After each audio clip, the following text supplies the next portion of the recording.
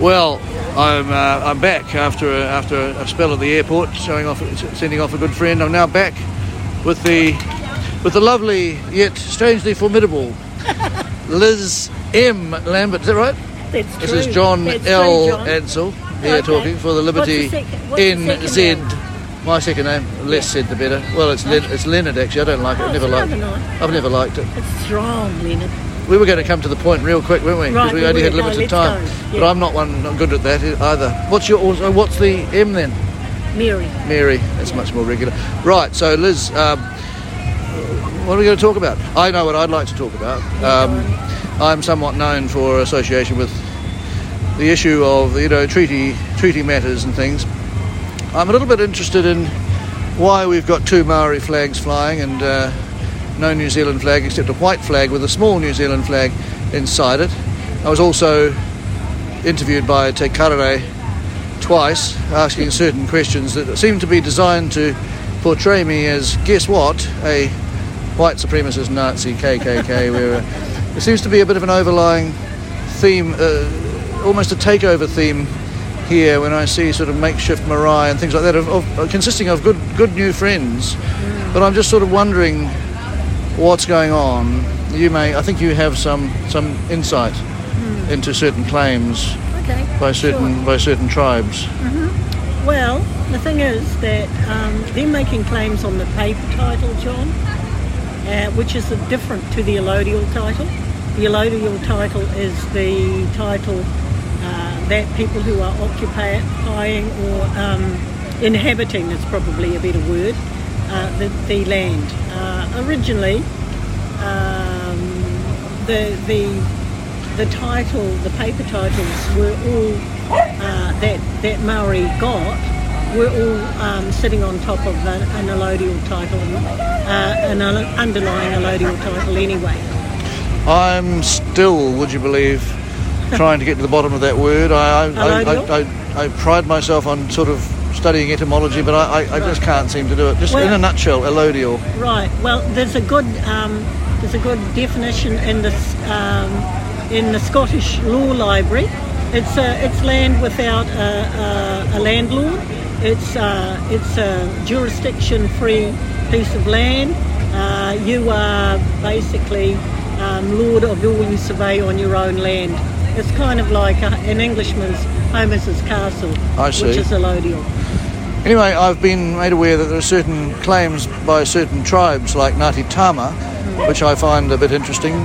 Somebody said that they arrived in Wellington in 1885. That's news to me because I think they were waved through by Te Rapraha and then went on and ethnically cleansed the Ngāti era in Wellington and then off to the Chatham Islands with Ngāti Mutonga to commit the biggest genocide per capita probably in the world's history or thereabouts. But they claim that they own the Parliament grounds. I would have thought they had gifted it, but you have, again, a perception on that.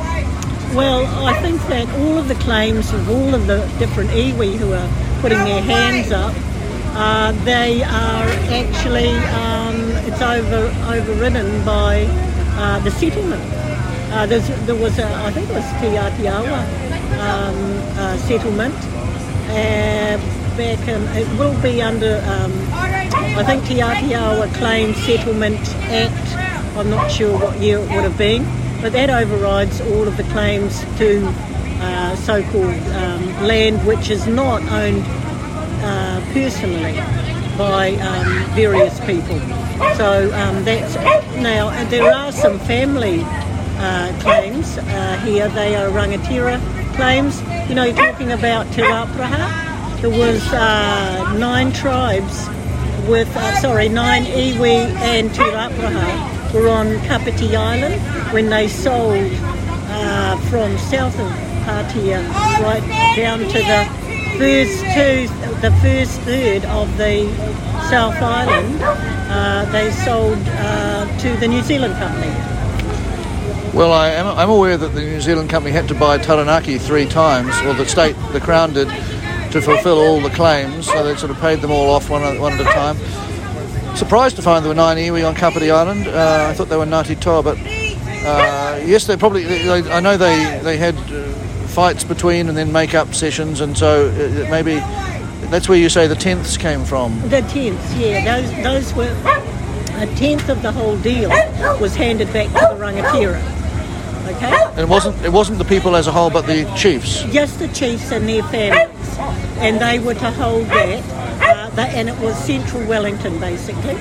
Yes, I know. Rather cheekily, they are occupying Shelley Bay in Evans Bay, where, funnily enough, I happen to know that Ngāi Tahu used to live in the, I think, 1700s before they went and essentially ethnically cleansed the South Island. But now the supposed Taranaki whānau are the supposed mana whenua of Wellington, which is a bit of a clue in the name there that they were not the tangata whenua. They cleansed the tangata whenua, and they included, I think, Ngāti Tama, Ngāti Mutonga. One of those tribes blew their entire settlement, I think 14 million. But I'm not here to gloat about that. I'm just interested to know about this claim that Ngāti Tama own Parliament grounds. It's turning into a bit of Maori Game of Thrones, quite frankly, John. It's a shame. I think it has cast a bit of a blight, but we hope that everything will settle now. We've had such a great victory today about the mandates in workplaces, and people will feel light-hearted about that, I think, and not so much under pressure to bitch about land.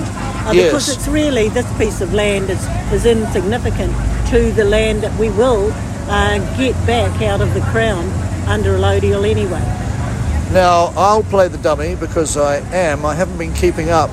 You have said that there's been a magnificent victory. I'm aware of one in respect of the army and the police. Lo and behold, there's a non-corrupt judge lurking somewhere in the premises here, over the road at the High Court. Is it just confined to army and police, or tell us about it? It's everybody, because it's basically the same judge as was in the no jab, no job case that Sue Gray pursued. And you remember I was talking about page 11 where he talks about it's definitely coercion, and then he sort of bypasses it because there was a whole lot of other rights claimed. There was a whole lot of other breaches of the Bill of Rights Act that were claimed under that. And it kind of got taken out of the context of the workplace.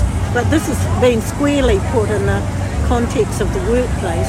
So please sum up. Various rumours that the whole of the child mandates have been null and voided, but is that happening? What is the extent of today's victory? Well, today, I mean, I'm doing Section 83 with a whole lot of workers in many, many different workplaces. So, for example, Fonterra, right? We've been saying it's a breach of contract, that it's a breach, it's coercion, which breaches Section 10, I think, of the Bill of Rights Act, or Section 11, and that, of course, it must be illegal, right? And that's what we've been saying. So now we can go back to them on Monday and say, right, it's illegal. What are you going to do about it? Because it's very, very clear now that it's in the case of the police and the Defence Force. I've actually got Section 83 workers in the Defence Force, civilian workers in the Defence Force. So what you're saying is the judge, would I be putting it in correct language, has created a precedent